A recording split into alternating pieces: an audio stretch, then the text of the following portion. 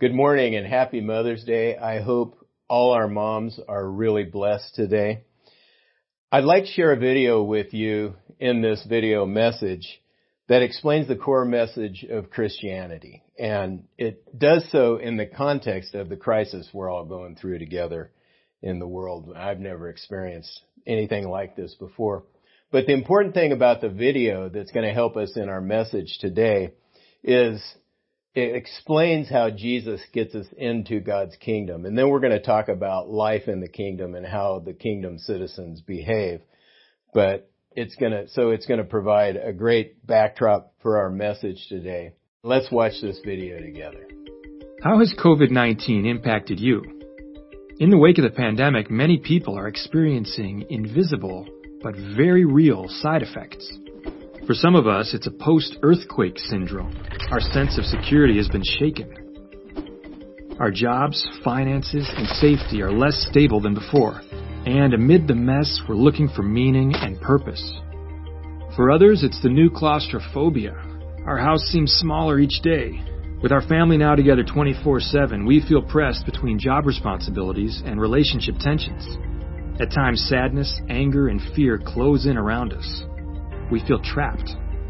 The symptoms we are feeling are actually just the tip of the iceberg of our much larger need for rescue. We are adrift, cut off from the resources we need to experience meaning, purpose, love, and peace. We hope to hear the sound of a helicopter bringing a rescuer.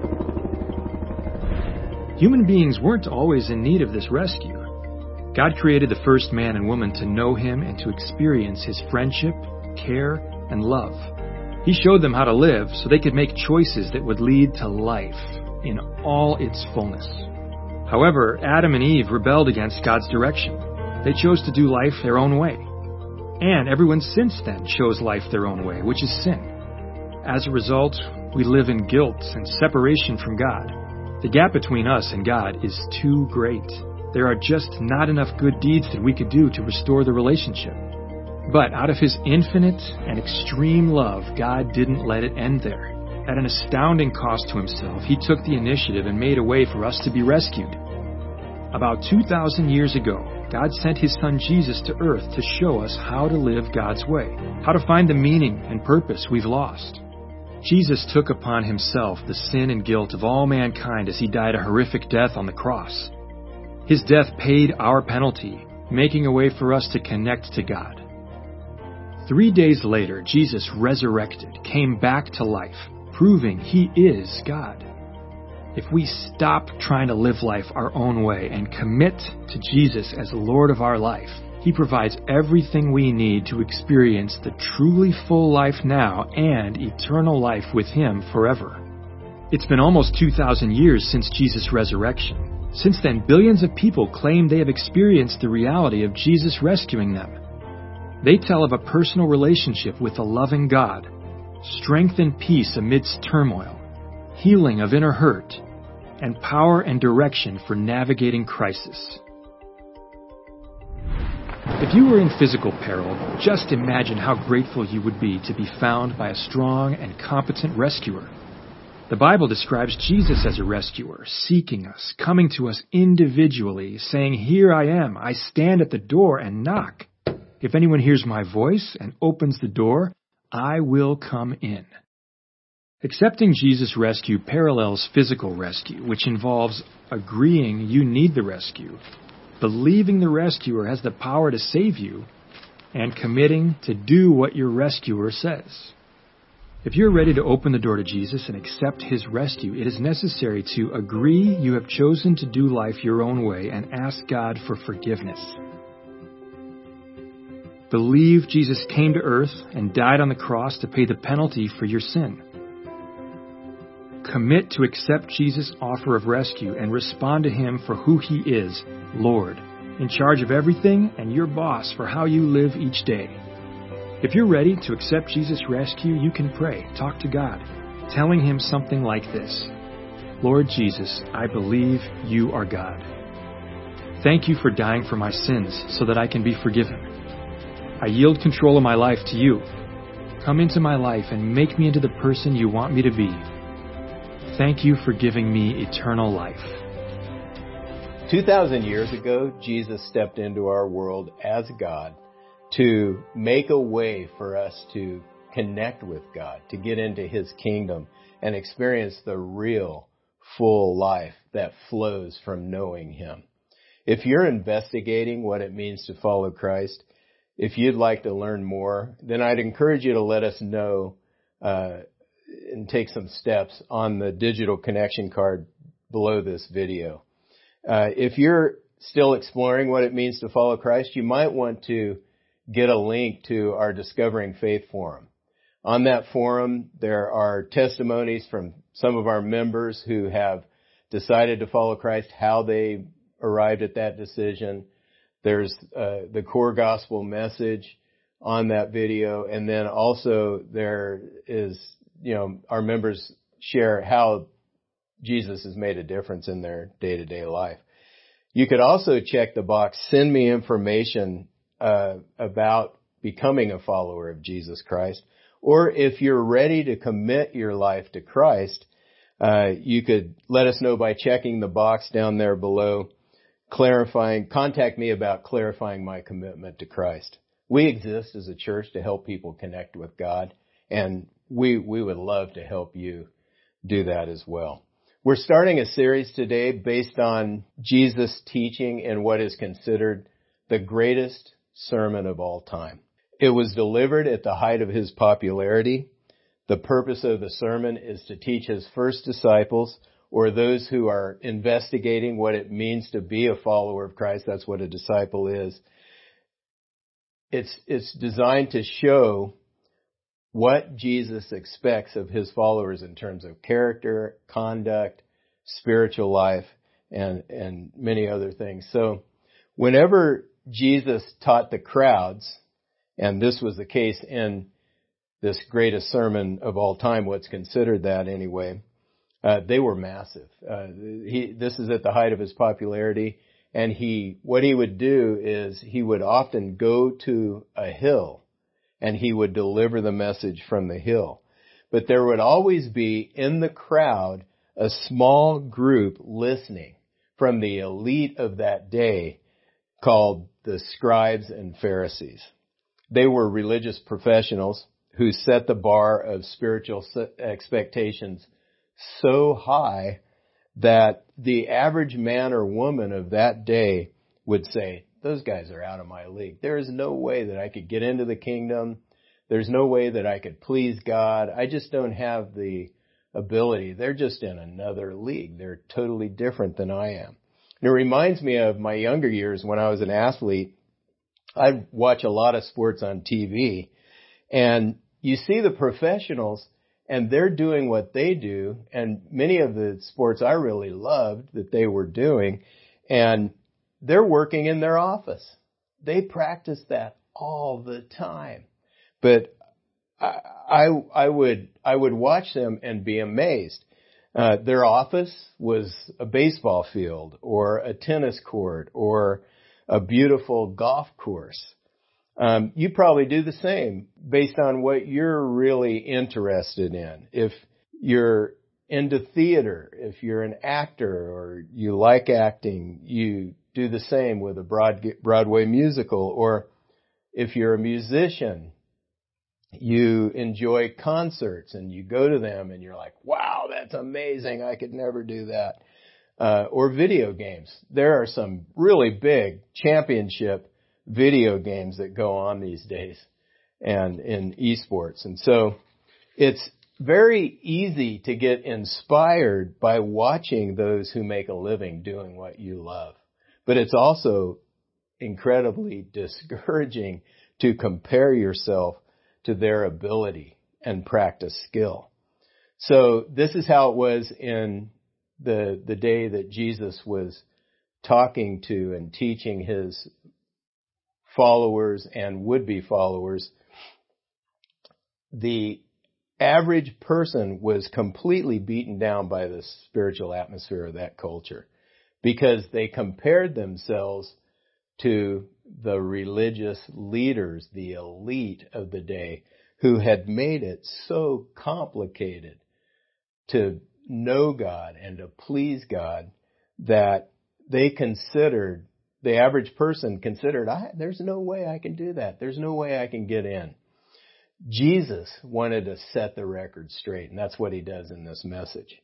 He wanted his followers at that time and all those who would follow after them to know what his kingdom is like and to know how to get in. It's open to everyone who wants to get in.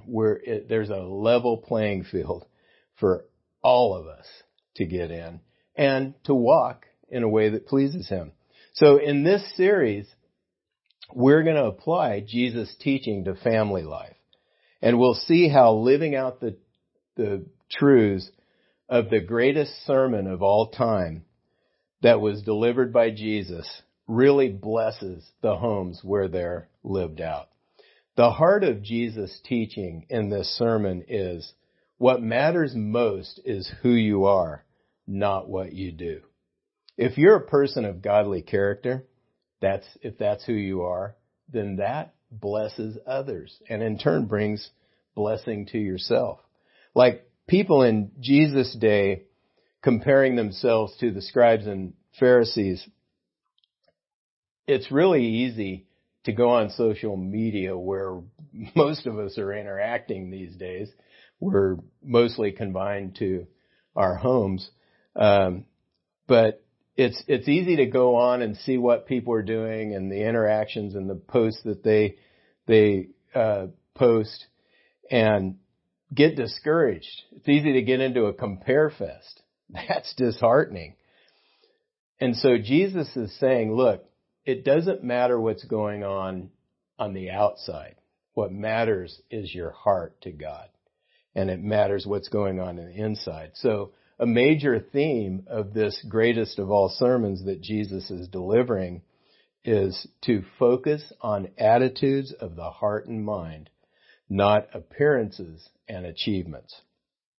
In today's message, we're going to apply these blessed attitudes in family life, but really they apply to all relationships. Let's jump in and look at them. Here are the attitudes that bless our home.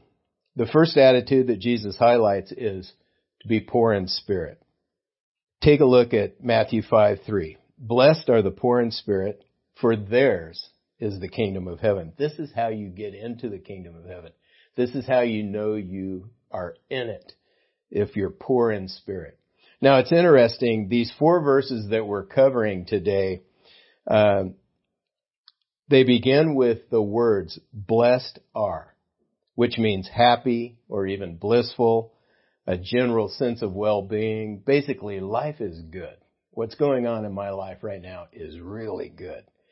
By normal standards, the attitudes that we see that he lays out don't seem to be the path to happiness. But Jesus is showing us a new way, the way of his kingdom. And so Jesus says, blessed are the poor in spirit, for theirs is the kingdom of heaven. Here's what Jesus is saying. You are blessed if you know you need God's help. For those of you who have the courage to claim spiritual bankruptcy, he says, you experience the blessing of God. That's the way you enter the kingdom of heaven, and that's the way you experience God's blessing. You don't, in other words, to be poor in spirit means you're not depending on your own goodness or morality to justify yourself, like you see in that video that we showed at the beginning. If you depend on yourself, you're depending on your own resources, and that's the opposite of being poor in spirit. That's being rich in spirit. I used to be rich in spirit, and that attitude didn't work out well for me. It led to a lot of pain. So I made a hard shift, and I repented, and I, so to speak, filed for spiritual bankruptcy. I admitted that I'd been off track, and I didn't have all the answers, and that's right where God met me, and that's where he'll meet you as well. Here's the next attitude Jesus says brings blessing to our home. It's to mourn. Matthew 5:4 says, blessed are those who mourn, for they shall be comforted. Now, if you're thinking that's weird, you would be normal. Because people who mourn aren't happy, are they? Let me explain what Jesus means. Jesus isn't talking about pouting and complaining when you don't get something that you want. If you're sad about a selfish, sinful desire going unfulfilled, no blessing or comfort from God there at all. Jesus is talking about mourning sin when you do wrong before God. He's talking about being sad over the hurt that we've caused the people around us. It's legitimate to mourn over that, and we should mourn over that. This is what Jesus is saying. You can experience God's comfort when you refuse to ignore the wrong you're doing and the harm you're doing to others and admit it. That's when God comforts you. If you've damaged relationships, if you've sinned before God, it's right to feel bad about that. It's actually productive because it shows you're healthy and you have a healthy conscience. And maybe if you're a follower of Christ, the Holy Spirit is helping you to see the sin in your life. And if you mourn it, there's comfort in that. If you mourn over the sin you have committed, the harm you've done to others, Jesus says you get comforted. Some people are just too macho, though, to turn to God in their hurts. They never experience, if they don't turn to God in their hurts, if they don't mourn, if you don't mourn your sin and wrong done to others, then you never experience the healing, the inner healing and comfort that God wants for you to experience. King David sinned in a horrible way. And in Psalm 51, you can read his mourning that he went through. And I'd encourage you to read Psalm 51, because if you're wallowing and stuck because of sin, you can turn to God like David did and receive his comfort. The next attitude Jesus addresses here is those who are meek. We don't often use that term. It rhymes with weak, but meekness is far from weakness. Here's what Jesus said. Blessed are the meek, for they shall inherit the earth. The term meek was used of horses who are brought under control. Horses are animals with tremendous amount of strength and power, and they're brought under control by a trainer so they can be used and useful to others. Do you know what's a blessing in our homes? Using our power to bless others. Not to control them, not to manipulate them, and not to hurt them. Using our power to bless and not control. The opposite of this attitude, meekness, is using our power to hurt others with our actions or with our words. Often it's our words that really cut and hurt. We can be careless, sarcastic, we can cut people down, we can put them down, and that does a tremendous amount of damage. And Jesus says we forfeit this blessed state when we get into that. There is a lot of humor that comedians do that involves these put downs. And it's very popular. It makes sense in our culture to put other people down. And we have to be careful not to allow the humor of our culture and its practices to seep into the way we talk and relate to those around us. When those who are cut and damaged by our words, that's not a blessed life that we're living. We're using the power of our tongue to really hurt people. And that's not good. There's no blessing in that. That's what Jesus is saying. How can we use our words in our home to bless others? Think about that. How much are you strengthened by encouraging words? How does it feel when someone comes alongside you and shows kindness to you. They help you out. They didn't have to, but they do. Think about someone that you can encourage today. Think about someone that you can help today. And use the power that God's given you, the strength He's given, to really bless the people around you. As a family, as a church family, or with your roommates, we need to watch out for sarcasm and getting a laugh at the other's expense. If you tend to dominate conversation, here's a way to bless others. Let them get a word in. That's meekness, and it will really bless your home. I'm going to wrap up the message by highlighting a fourth attitude that Jesus commends here: to hunger and thirst for righteousness. Matthew 5:6. Blessed are those who hunger and thirst for righteousness, for they shall be satisfied. Jesus is saying if we hunger and thirst to do life God's way, like we hunger for food, then we're going to be blessed by that. Every single day we need to eat. Our body needs food. And I personally crave it. Sometimes I'm wrapping up the meal of the moment and I'm looking forward to the next meal already. And maybe that's craving it a little too much. But I look forward to the experience of eating. Jesus is saying that we need to crave doing righteousness that way. To be righteous is just to do what's right before God. And if we do what's right before God, we will be satisfied. Like healthy food makes a healthy body, righteous living makes a healthy family. Doing what's right before God gives your family and your home the essential ingredients that it needs to thrive, to do well in life. And the result is God's blessing. And here we see satisfaction comes along with that blessing. That's actually the idea behind blessing. Life is good. We have all we need. The opposite of this attitude, is leading our families to consume what is temporary. If we do that, if we lead them to, focus on all the good stuff of this life and this world, they come up empty. We need to avoid that. We need to run from that.